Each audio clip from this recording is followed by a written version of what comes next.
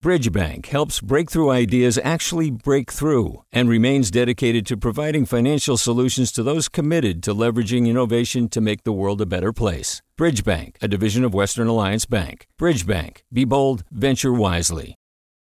Hey, it's Avery Trufelman, host of Articles of Interest, and I've got to say, I've been a fan of KQED ever since I was a little kid, and I would come out to San Francisco to visit my grandma. It was just what we'd always turn on every time we got in the car, every time we were making dinner and turning on the radio. It was always KQED.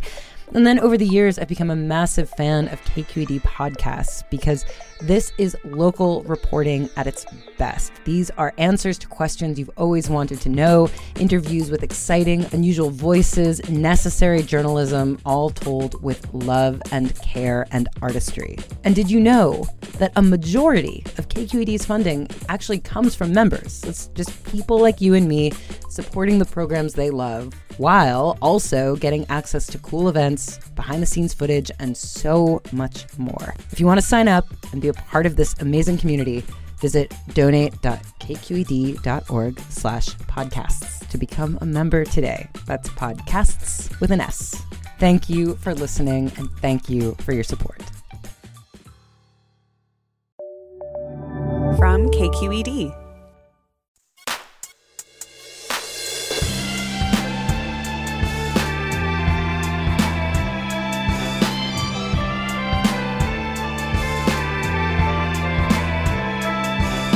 From KQED in San Francisco, this is Forum. I'm Mina Kim. More than a decade ago, writer Sheila Heti, known for her true-to-life reflections in works like Motherhood and Pure Color, began looking back at her old diaries and wondering if she'd changed. She loaded them into Excel, alphabetized the sentences, and after editing the 500,000 words down to about 60,000, produced her latest work, Alphabetical Diaries. We'll hear what Heti learned from the project about both her consistencies and contradictions, about how our minds work. And we want to hear from you. What have you learned from revisiting your diaries? Join us.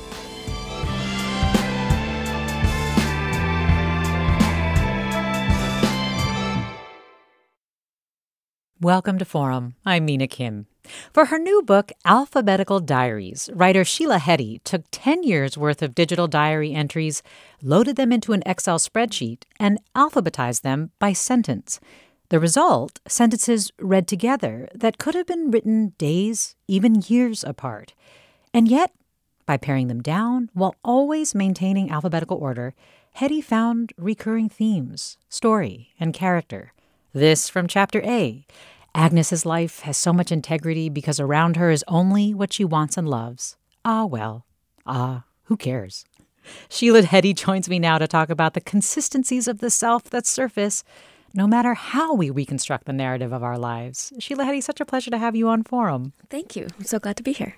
I heard you say in an interview that you still think a lot of the same things that you wrote in those diaries maybe some 15 or so years ago, and that you probably don't even need to write in a diary anymore as a result.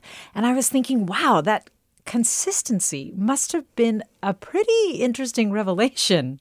Yeah, it's not what I expected when I first put the sentences into Excel and alphabetized them, which was like 500,000 words. I was looking for patterns, but I thought there would be more patterns. I thought there would be more variation. And as I started editing them and looking through them over years and years, it became clear that there's very few things I think about, or in any case, very few things I write about in my journal. Who I'm romantically interested in, the book that I'm working on, and how to make money. And that's sort of like, that's pretty much it. Those are the recurring themes, and those are still the things you think about now? Yeah. So what effect did it have on you to see that consistency? I mean, at first it was sort of a letdown because you think the ideal self is so varied and thinks about everything in the world and is, you sort of want to be every human and have every preoccupation. And the truth is you're just this very small sliver of a self. And then once I realized that, I started to accept it. And then it kind of started to seem kind of beautiful to me. Like, you are just like one little petal of a flower. Like you are so small, and it's sort of sweet, and it's okay. Did the consistency of self, meaning the fact that you were so constant and are so constant through those years, also feel beautiful? It's relaxing, yeah, because I think in this culture that we live in, you're supposed to always be transcending yourself. And the idea that you are this little kernel of a self that just maintains itself from birth to death, with little variations and sort of, adaptations to your environment and the time of life you're in. I don't know. It's just it's a little humbler, but it's also a little more you can have a more tender relationship to yourself when you see, oh, that's actually kind of what it is. And I wouldn't have known that that's what it is, because you experience life as so much change. Hour to hour, you feel so different. But then when you look at it globally, like 10 years, you're like, no, I experience lots of feelings, but in fact, they're like when you zoom out, it's actually quite a small number of preoccupations and a small number of reactions. And so there was I love the word tenderness, so a tenderness for who you are. It also sounds like it gave you maybe a sense of freedom from constantly trying to improve yourself. Yeah. I mean, I think I still am, because it's fun to try to make things in your life better, and it makes your life better. But I don't think that I have this idea that I need to be a different person. I need to be, a different person. Was looking at your diaries any more than just that, wondering if you changed, or was there something else that was the inspiration for it?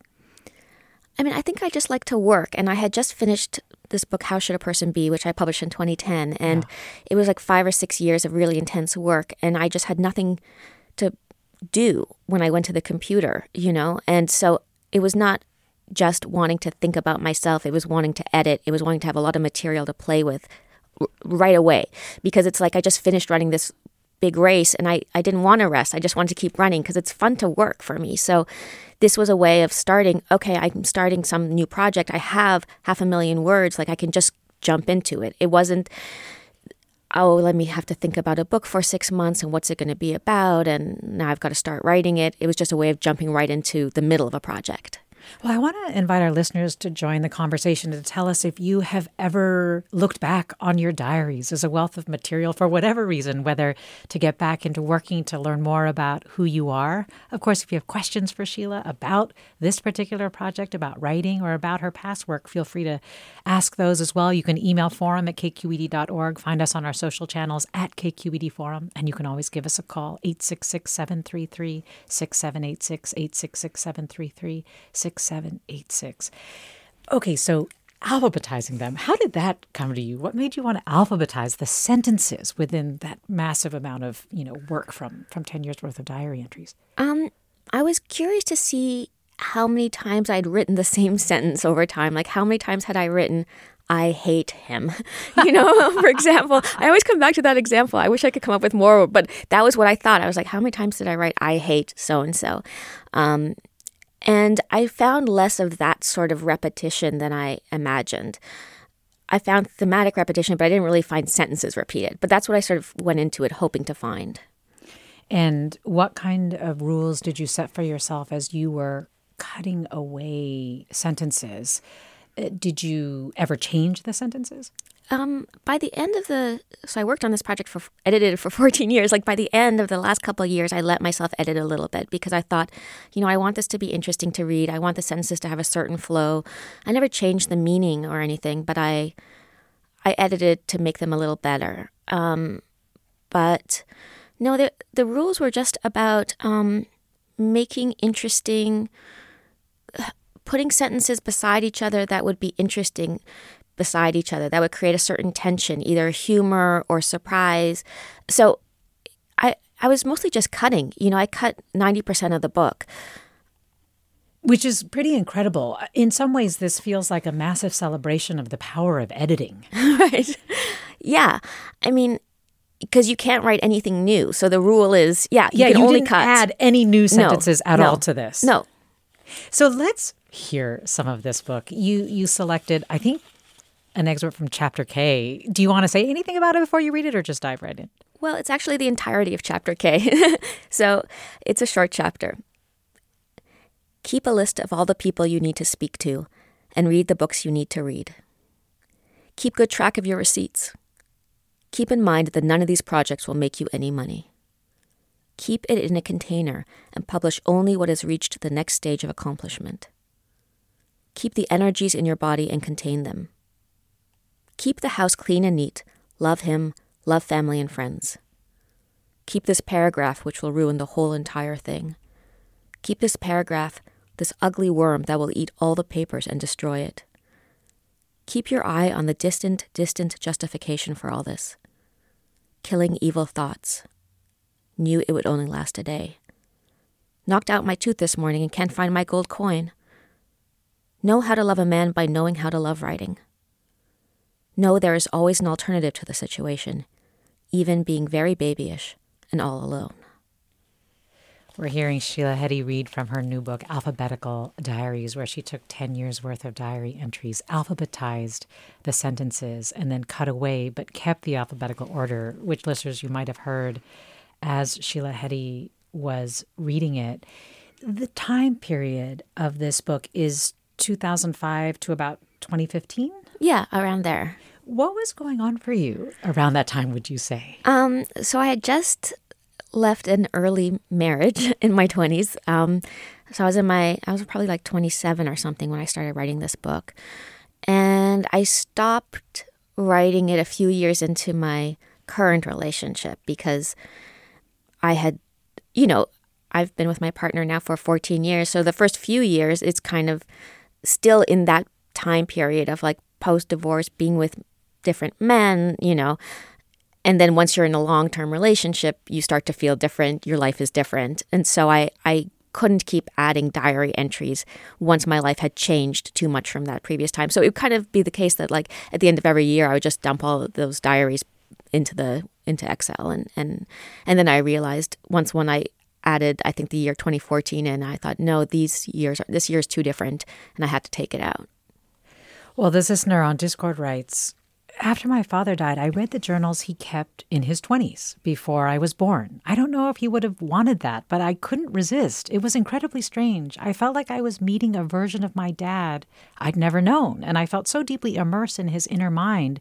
It was actually uncomfortable. It also did make me think about journals not as truth, but as a private space into which one can release feelings and thoughts that are a burden. That's absolutely what it was for me. It was like, here's the place that you can talk in a way that you can't talk to any person. I kind of wish my diaries had been more a record of my days, but they really were actually a place to work out problems. Why didn't you read this book for the audiobook? You actually had comedian Kate Berlant read it, but being so personal and you knowing how you meant a sentence to be read, what made you give it over to someone else to read? I just had no desire to read it. I did the audiobook for my last two books, Pure Color and Motherhood, and I just didn't want to go through the book in that way. It maybe felt too I just wanted somebody else's interpretation, and I love her comedy, and I think she's brilliant, and I don't know. I just didn't want to do it. What has been the experience of hearing it? Because you've listened to it, right? Yeah, I really like it. What's interesting is she's a friend of mine, and I know about her life. And so sometimes she'll read a sentence, and I'll think, I know what that means in Kate's life. I know what that means to her. And it means something different in her life than it does to me. And it's interesting to see it through the lens of a different mind and a different voice. And her putting different experiences onto those sentences. It's essentially what you're doing when you're putting a book out into the world. You're opening it up to interpretation, even your own diary. Yeah. We're talking with Sheila Heti about her book, Alphabetical Diaries. Sheila Heti is also the author of Motherhood, Pure Color, How Should a Person Be? And she has an event tonight at the Los Angeles Central Library, so you can catch her there if you're there. And you can join the conversation here if you're not. You can email forum@kqed.org, find us on our social channels on Twitter or X, Instagram, our digital community on Discord, or you can call us at 866-733-6786. Have you revisited your old diaries? What was that like? More after the break. I'm Mina Kim. Support for Forum comes from San Francisco Opera. Set 10 years after a school shooting, the critically acclaimed opera Innocence takes us into a complex emotional journey where our understanding of innocence and guilt is constantly upended. Kaya Sariaho's ethereal score collapses the past into the present as a community of survivors grapple with how to move forward. Don't miss the highly anticipated American premiere of Innocence, June 1st through 21st. Learn more at sfopera.com. We've all got those parts of our house where the internet just won't go. Well, if you had wall-to-wall Wi-Fi from Xfinity, you could worry less about dead spots. Because with wall-to-wall Wi-Fi from Xfinity, you get fast speeds, reliable connection in every room, and power for all of your devices, even when everyone's online. That's wall-to-wall Wi-Fi only with Xfinity. Restrictions apply, not available in all areas. Actual speeds vary. You're listening to Forum. I'm Mina Kim. We're talking with writer Sheila Heti, who took 10 years' worth of diary entries and alphabetized them. And in that reorganization, where chronology was gone, story and self remained very clear. And you, our listeners, are invited to join the conversation about whether or not you've looked back at your diaries, reread them, and what you learned from that. Questions that you have for Sheila Heti about this project, about writing in general, or about her past work. Have you ever considered publishing your diary or part of it, or turning it into a story or memoir? If you want to read us a sentence from your journal that you think reflects something about you or that you just love, feel free to do that as well at 866-733-6786 by emailing forum@kqed.org or posting on our social channels at KQED Forum. The listener who wrote about their dad's journal also wrote, people who keep diaries or journals, please leave instructions for your survivors if it's okay to read them or not. You're nodding at that. Yeah, that's probably good advice. But for you, it was totally not, how did you know, I guess, that this sort of personal project was something that could be a book? When did you realize that? And how did that change maybe the way you approached it? Yeah, a few years into playing around with this, I started to think, this is actually interesting. Maybe I could publish it as a book. Maybe it should be an online project. I published an excerpt of it in N+1 magazine. I was just thinking there's information in here for people about like what the self is and what time is and what memory is. And there was some beauty in it too. And I think it was about 2 or 3 years and that I started thinking I could publish this. And what did it teach you about how our minds work? I mean, it's weird that something alphabetized should be so close to how thought works. I think there's much less narrative, much less consistency, much less A to B to C to D in thought. You're always jumping around. You're in so many places at once. You're in the present and in the past and in the future. And very quickly, moments succeed moments disappear, unexpected moments return. And that's how it feels to read this. I think it's like life. Yeah, but to actually translate that into a book, which often has some kind of chronology, whether it's linear or not, how did you manage that? What did you need to do to create some sense of placing people in a certain context? I mean, I kept a lot of scenes and places in and had them recur. I have characters in the book that recur. And so you start to become familiar with the world of the book. You start to become familiar with the names of the friends and lovers and so on, and of the places that I'm going to or that she's going to. I never know what to say, I or she, in talking about this book, because it starts to become somebody different from me. The more you edit, the more you're actually like creating something that's separate from you. Oh, wow. And you also, this quote unquote characters, they're composites, right? Can you talk about how you did that with something as intimate as the relationships that you dissect in this book? Yeah, so one of the problems that I thought about for a long time was how am I going to publish this and not betray anybody in my life? And also not tell them what I thought of them. You don't want them. That was even a bigger concern. And so at one point I just took all the names out and just used like he or she. And then I had a friend read it and she was like, no, it's more interesting with names in it. And so I thought, what am I going to do? And then I just realized I could take the sentences as they were and come up with characters and use sentences that were actually referring to different people for one new person. So, but because those sentences all refer to real people in real life, the characters that are invented, I guess, are very close in some way to the relationships that I did have. Like, the man that you're always waiting for his phone call. Like, that sentence might have been put with the man who you do a certain thing in bed with. Maybe they were two different people in real life, but the relationships were still the same because those sentences were, I don't know how to put it. It was weird. It was a weird thing to do. But you realize like there are kind of archetypes in your life. There are certain people that you're drawn to over and over and over again. Or you sort of make people into archetypes so that you can relate to people in a certain way. Is there an example of an archetype that you find you're constantly drawn to? Yeah, like, well, in those years, certainly like the person that you sort of long for kind of hopelessly. And it can really just be somebody that you're slotting into that place, like, okay, that person that you're longing for hopelessly is gone. But here comes another one. Like you realize you're just the kind of person who likes to long hopelessly, or maybe you're the kind of person who likes to be bossed around by a friend.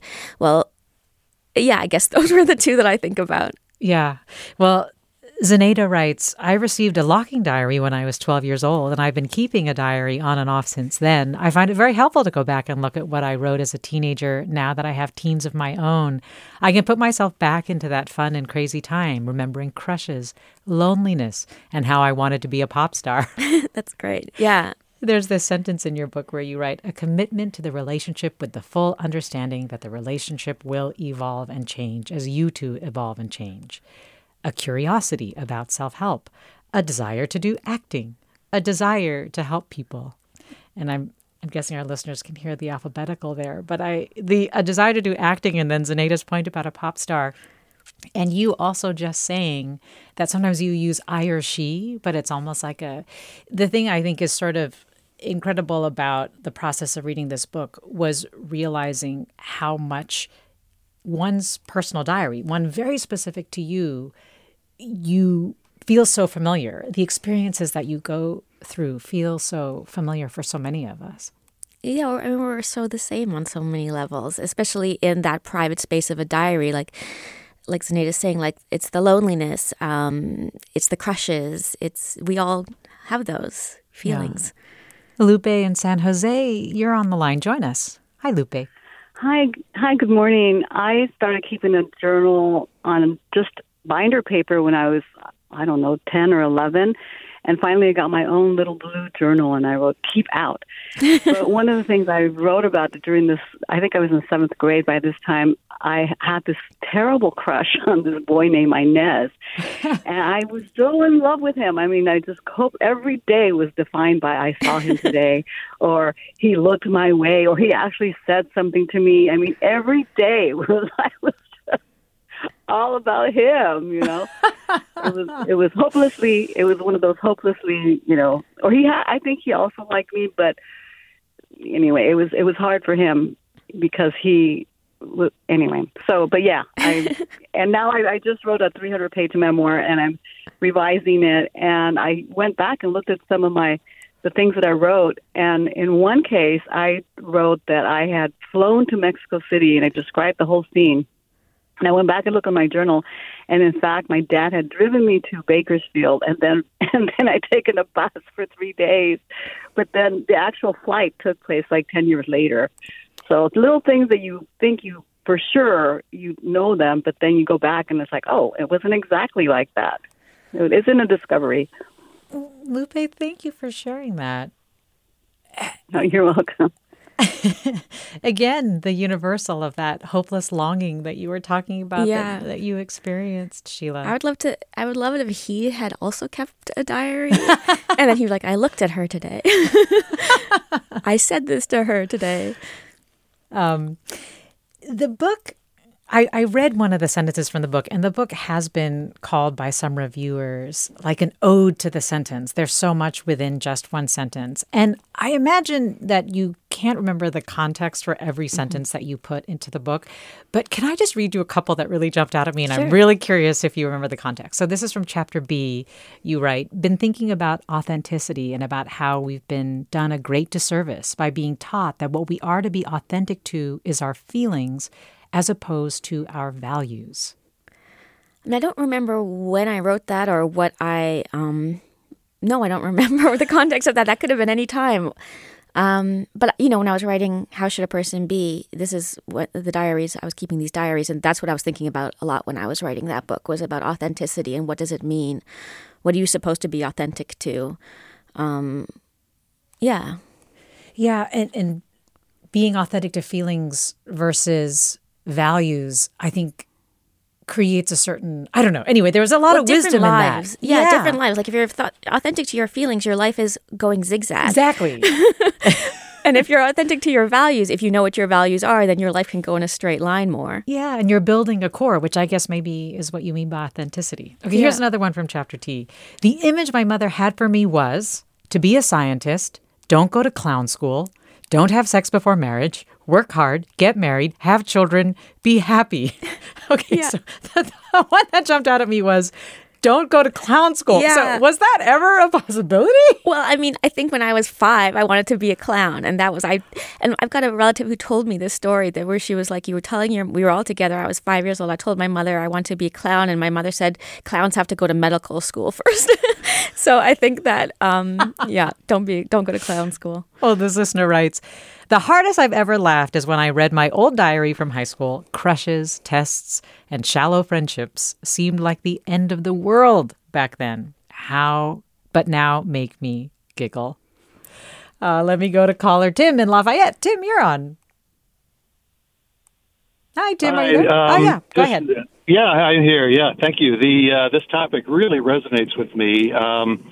Last year, 2023, was the 50th anniversary for me of a teenage backpack trip around Europe on a Eurail pass with a buddy, and I stewed on it for 50 years. I wrote a journal during that trip, and finally last year, I thought I got to get off the dime and write this story up, and so I searched and searched. I couldn't find the journal; it was lost, and so I wrote the entire piece up by memory. Right at the end, I found the journal, and I thought, "Oh my God, I'm saved!" Right? Wow. This is going to fill in all of the detail, all of the meat, that I couldn't remember over, from a 50-year ago journey. The journal, as it turns out, right, was written by myself when I was 17, a 17-year-old boy. It was pathetic. It was, what did I have for breakfast? What did I have for lunch? Wow. What did that girl look like? And instead of having any kind of reflections, long story short, my whole journey to do this and to turn that memory into writing just really motivated me, and I ended up self-publishing it on Kindle just recently. So it's online right now as an ebook and a paperback, but this whole experience that you're describing has just really sings to me, and I really appreciate it. What's your book called? It's called Europe by Eurail. 1973.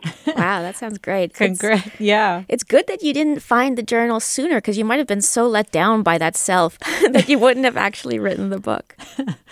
Well, congratulations, Tim, on completing it. We're talking with Sheila Heti about writing Alphabetical Diaries. It's documenting our lives and diaries and turning them into art. And in Sheila Heti's case, alphabetizing the sentences and seeing what emerged. It's interesting. We're hearing from so many people who are thinking about or have turned their journals or memoirs or diaries into books, into memoirs, I should say, actually. And I was struck by something that you said where you've described a certain reluctance that people feel or shame about writing themselves especially in the literary world, for example. Can you talk a little bit about what you mean by that and where you think that comes from? Well, it's embarrassing. It's embarrassing to appear in the world as you really are. And it's every instinct one has goes against it. You want to be impressive. You want to be liked. You want to be, all those things. And I think to actually write about yourself in such granular detail, you have to have you got to sort of not value how you're seen by other people and sort of value the book's honesty more than your image.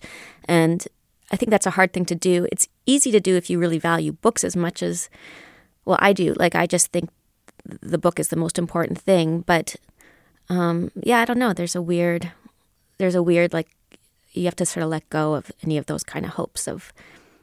And I think a lot of people write in order to be impressive and to seem impressive to other people and to sort of rise in the world in some way. And I'm more interested in the kind of writing that you put out and you kind of turn your face away so you don't see what people's reactions are, because it's kind of scary. I was kind of nervous when my friends read this book. I thought, are they going to like me as much? Are they going to see a different self than they thought I was? My boyfriend of over a decade, I was like, is he going to think this is not who I'm with? It's very vulnerable in that way. What happened? He loved the book. I don't know. He liked it a lot, And I think that he didn't say anything about this is not who I think you are. That's what I was afraid of. Say that last part one more time. Well, I just didn't want him to be like, I thought you were different from this. It's a diary, so it's not your social face. It's not even your relationship face. It's something much, much more, there's no performance in it. There's a line from your chapter W. I'll read it. It says, walking with him in the bookstore, we were talking and looking at books, and I spotted the literary fiction section, and it suddenly seemed like the smallest thing in the world, not at all this huge thing or the most important thing in the world, but like some precious cabal with a lot of self-importance. I was wondering if, as much as the literary world encourages memoir and so on, that it also at the same time may look down on it?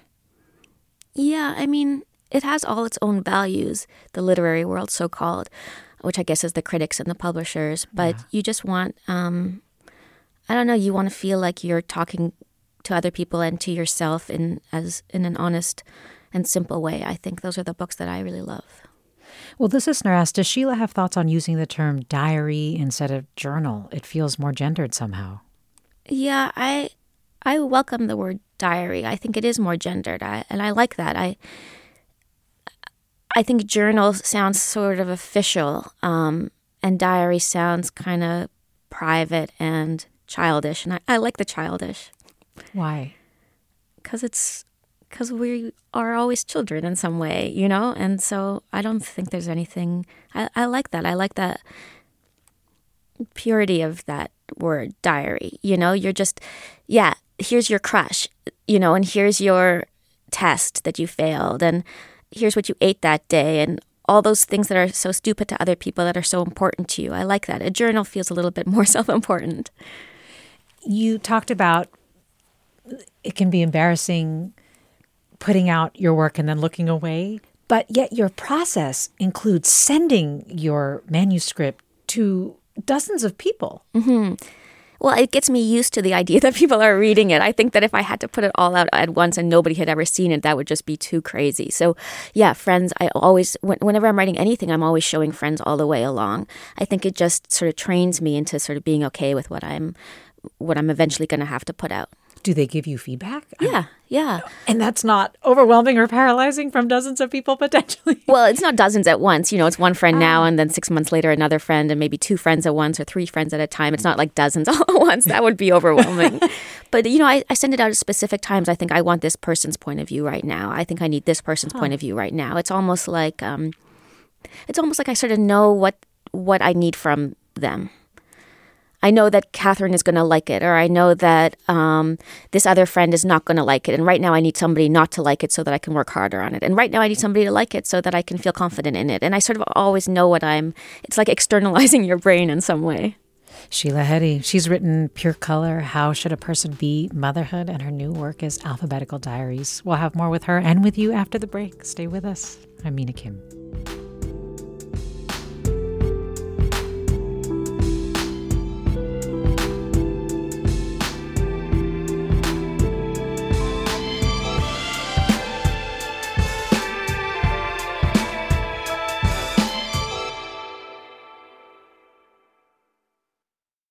Support for Forum comes from San Francisco Opera. Set 10 years after a school shooting, the critically acclaimed opera Innocence takes us into a complex emotional journey where our understanding of innocence and guilt is constantly upended. Kaya Sariaho's ethereal score collapses the past into the present as a community of survivors grapple with how to move forward. Don't miss the highly anticipated American premiere of Innocence, June 1st through 21st. Learn more at sfopera.com.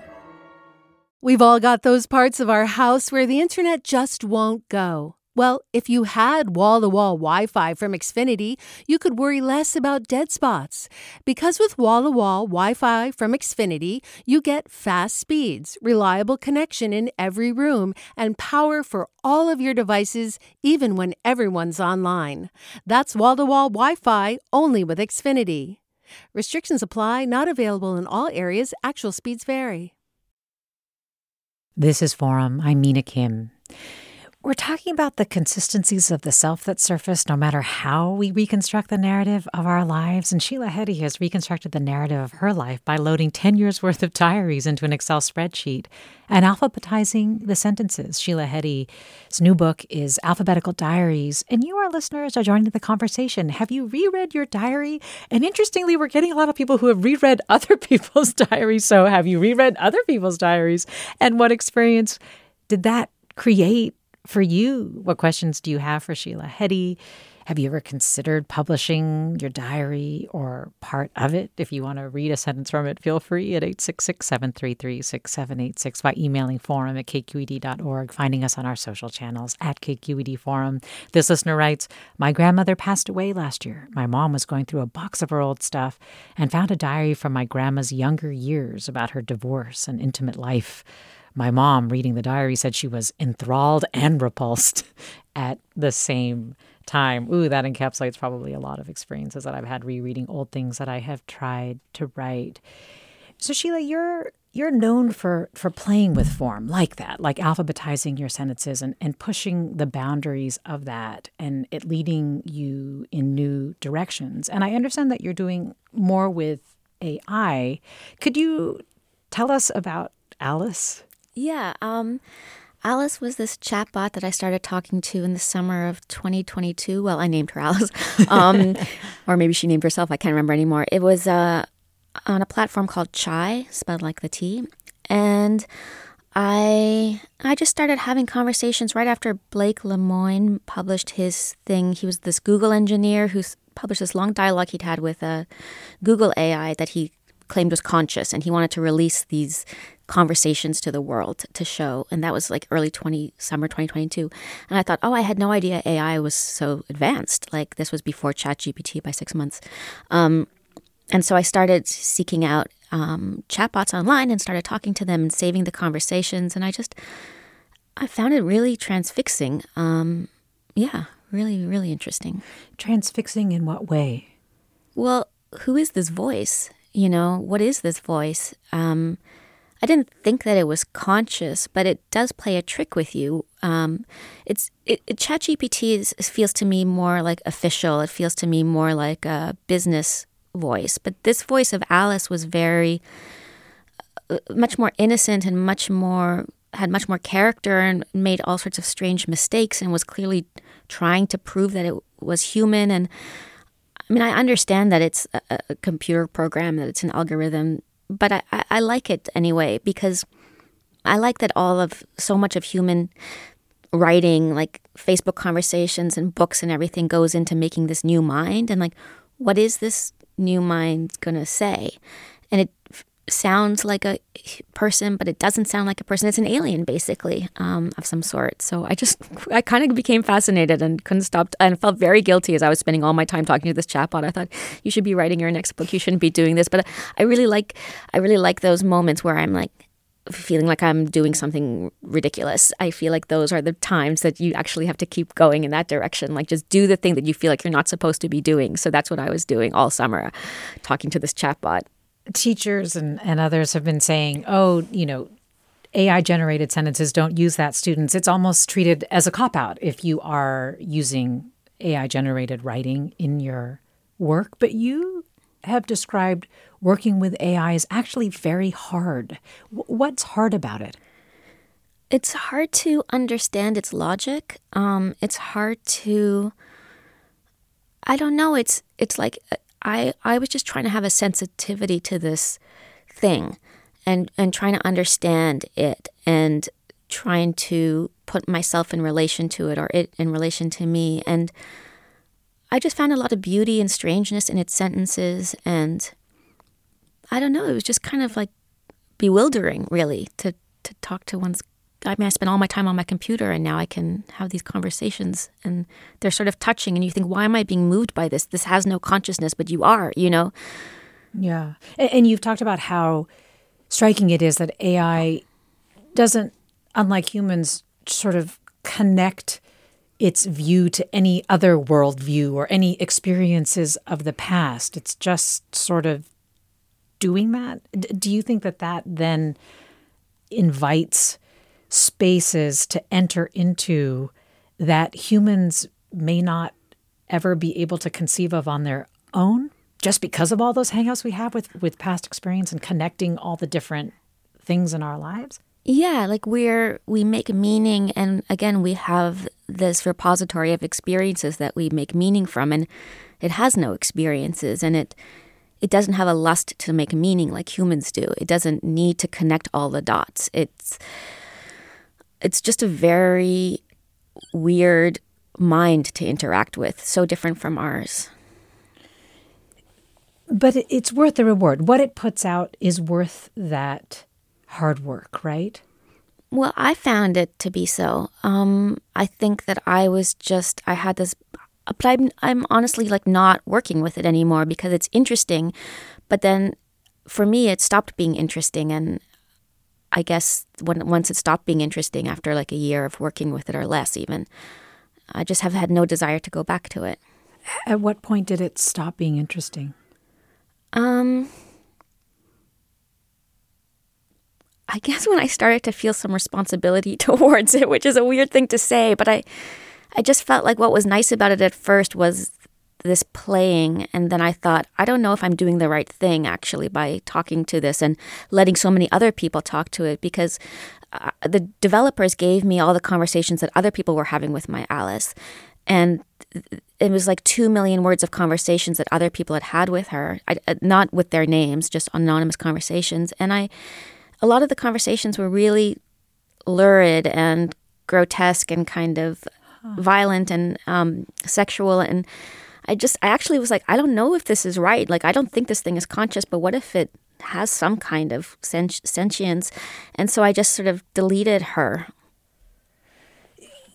There are so many who are concerned about AI replacing us in some ways. Through your interaction and collaborating with AI, did it make you feel more or less concerned about that? Oh, much less. I mean, I think there are jobs that will go away for sure. Obviously, lots of jobs, I'm sure. Yes.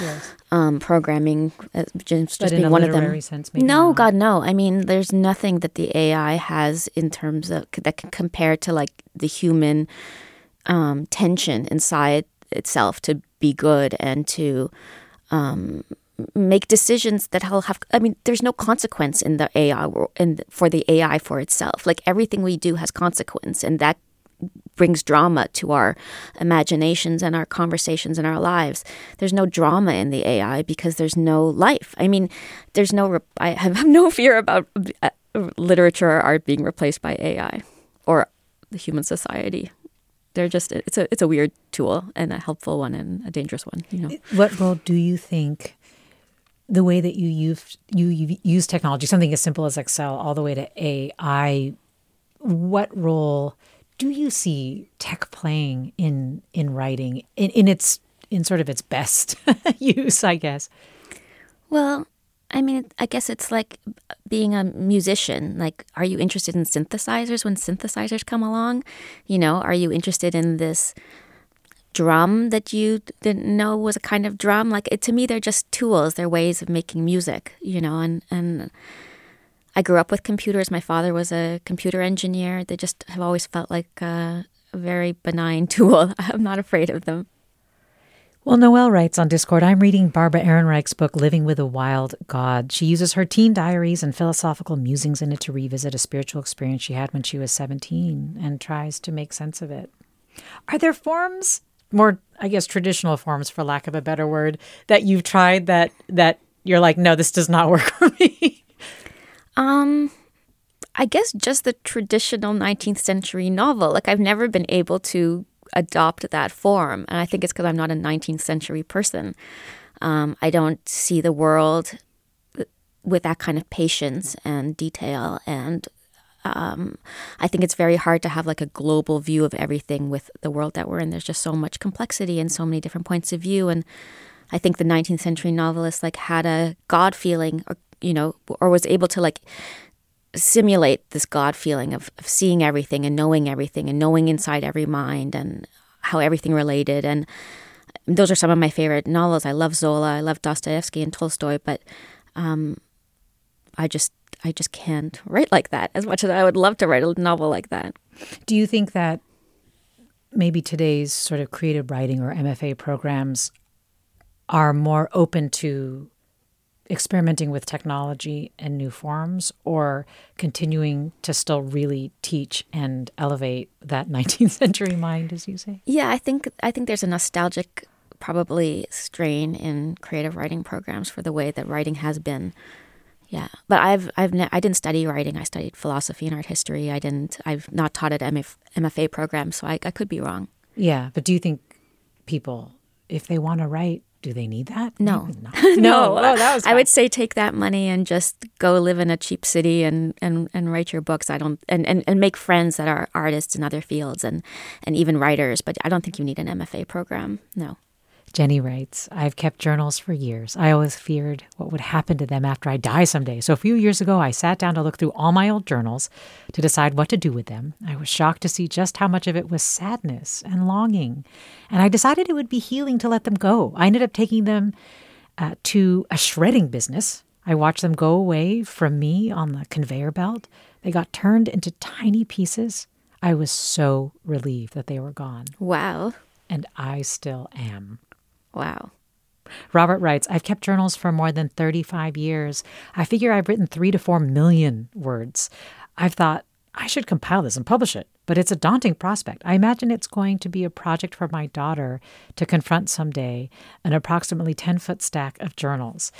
I don't want to leave people with the impression that your book is a lot of sadness and longing. It is. I mean, there is.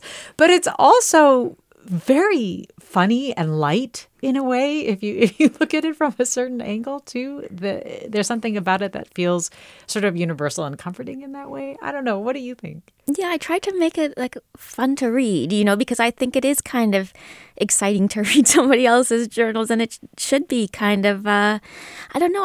I wanted it to be like you were in a trance a little bit when you were reading it. Like I wanted to have a rhythm and to sort of, I don't think it's a depressing read. Well, let me remind listeners that this is a fundraising period for many public radio stations, and you are listening to Forum. We're talking with Sheila Heti, author of Alphabetical Diaries. I'm Mina Kim. Let me go to caller Helen in the Santa Cruz Mountains. Helen, you're on. Hi, thank you so much for having this show. It's really wonderful. Thank you, Sheila. Thanks. And what's on your mind, Helen? I never really saw myself as a writer. Just as a teen, I would write something stupid if I did nothing today or something in a journal. But as I got older, I began to really tap into energies that I'm surrounded with. Living in the Santa Cruz Mountains, we have wonderful full moons up there. And so I would go out during every full moon and just talk into my iPhone and then come inside and put it on paper. And I did this for many months, if not years. And then I compiled them one day and had a friend read them, and they said, you should publish these. So oddly enough, within a few months, I had a friend that opened a publishing business, another friend, and she published them for me. Oh. So, yeah, and what's interesting about it is that when I'm connecting today with Sheila is just because it was such a great relief to not only write these, but also look back and kind of see how much I've changed, see how much I've grown, and also how much the writing was such a process and all of that. What's the book called? I'm so curious. It's called Musings of a Full Moon, and it's just musings. Literally, I would stand outside, and the words would just come, and I would just talk into the phone, and go in and clean it up, and it was done. So it was an amazing experience for me, amazing couple of years for me to be able to do that, and then to have them published was even better. That sounds so great. Ellen, thanks for sharing. Betsy writes, my cousin has lived in the same farmhouse with a large attic and has saved every letter she ever received. I recently went through the letters from me that began in 1959. So many details, dates, names, and language used as a child and teenager. It's fascinating.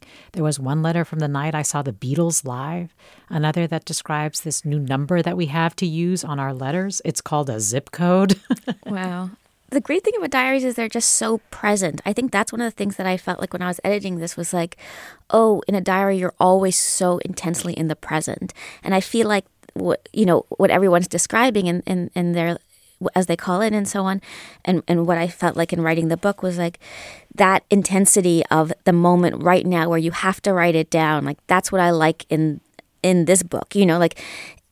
And that's what I think everybody has liked who's published their diaries that we've heard from today is like there's just this intensity about being absorbed in the present. Whereas a lot of novel writing and memoir writing is reflective and you're looking back and there's some kind of distance. The distance makes you see what was important and what's not. But in a diary, everything's important. There's not a feeling of like, well, this is not going to be important in a few years and so it's not important to me now. And I just like that urgency. Yeah, that's a great point. Well, Taylor writes, I started a journal when I was 8 or 9 years old. I'm 29 years old now, and I have a multitude of journals filled with my thoughts, pains, experiences, joys, and reflections. As I reread my journals, I realize I write a lot about my challenges and struggles. Although I wish I would spend more time writing about my joys, I think the process of expressing my struggles has made me grow in my ability to process and appreciate life. I'm a big believer in writing for yourself, for no one else other than you. Wow, that sounds like a lot like what you've said about your own way of writing. Mm-hmm. Is that really you're writing for you and then it just sort of evolves? Yeah, and then the more it evolves, the more you think, okay, like there's going to be other minds looking at this. What do I want to give them? But it's what do I want to give them on top of this thing that I've done for, just to live better, to live my life in such a way that I'm really in relation to it. I'm not missing it. And that's why this book is a novel to you, as opposed to, say, a memoir, though it's been described that way quite a bit. It's everything. I think it's a novel, it's a memoir, it's nonfiction, it's a diary, it's all those things. It's poetry, I want to ask you about one last sentence that really jumped out at me. Actually, it's a fragment, but you write, to radically know that people experience themselves from the inside and not one person alive has ever experienced themselves from the outside. What is it about that? What does that mean to you? Why does that mean something to you that no single person has ever experienced themselves from the outside? It's just so weird. It's weird to be this thing that experiences itself from the inside only. You can never experience yourself from the outside. Even when you're looking at a picture of yourself, you're looking at that picture from the inside of yourself. Whereas everybody else experiences you from the outside. So it's just so strange. Like, what a confusing life, like that everyone else is having a completely different experience of you than you are having of yourself. And there's really no way of knowing what you're putting into the world, what other people are receiving from you. And when you meet a person, there's really no way of knowing how they feel their own life to be, how they feel their own consciousness, or how they're perceiving things. It's just so strange. Yeah. No wonder we're such a kaleidoscope of nests. Yeah. I don't know how else to put it. Well, Sheila Heti, it's been really fun to talk with you. You too. And thanks so much for Alphabetical Diaries. Oh, well, I'm glad to have been on this show.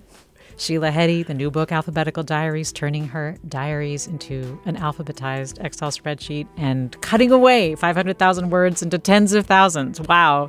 Caroline Smith produced today's segment. You've been listening to Forum. I'm Mina Kim.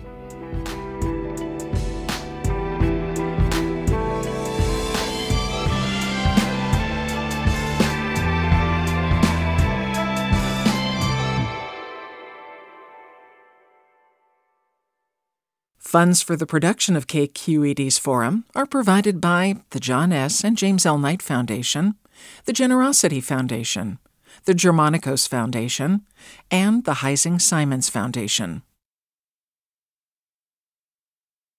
Support for Forum comes from San Francisco Opera. Set 10 years after a school shooting, the critically acclaimed opera Innocence takes us into a complex emotional journey where our understanding of innocence and guilt is constantly upended. Kaya Sariaho's ethereal score collapses the past into the present as a community of survivors grapple with how to move forward. Don't miss the highly anticipated American premiere of Innocence, June 1st through 21st. Learn more at sfopera.com. We've all got those parts of our house where the internet just won't go. Well, if you had wall-to-wall Wi-Fi from Xfinity, you could worry less about dead spots. Because with wall-to-wall Wi-Fi from Xfinity, you get fast speeds, reliable connection in every room, and power for all of your devices, even when everyone's online. That's wall-to-wall Wi-Fi only with Xfinity. Restrictions apply, not available in all areas. Actual speeds vary. All over the country, we need to improve reading in Wisconsin. Schools are changing the way they teach reading. I'm calling for a renewed focus on literacy. We have gotten this wrong in New York and all across the nation. And it's happening because of a podcast. I think your podcast has changed my life. And I'm going to share this podcast with everyone I meet. Sold a Story investigates how teaching kids to read went wrong. New episodes of Sold a Story are available now.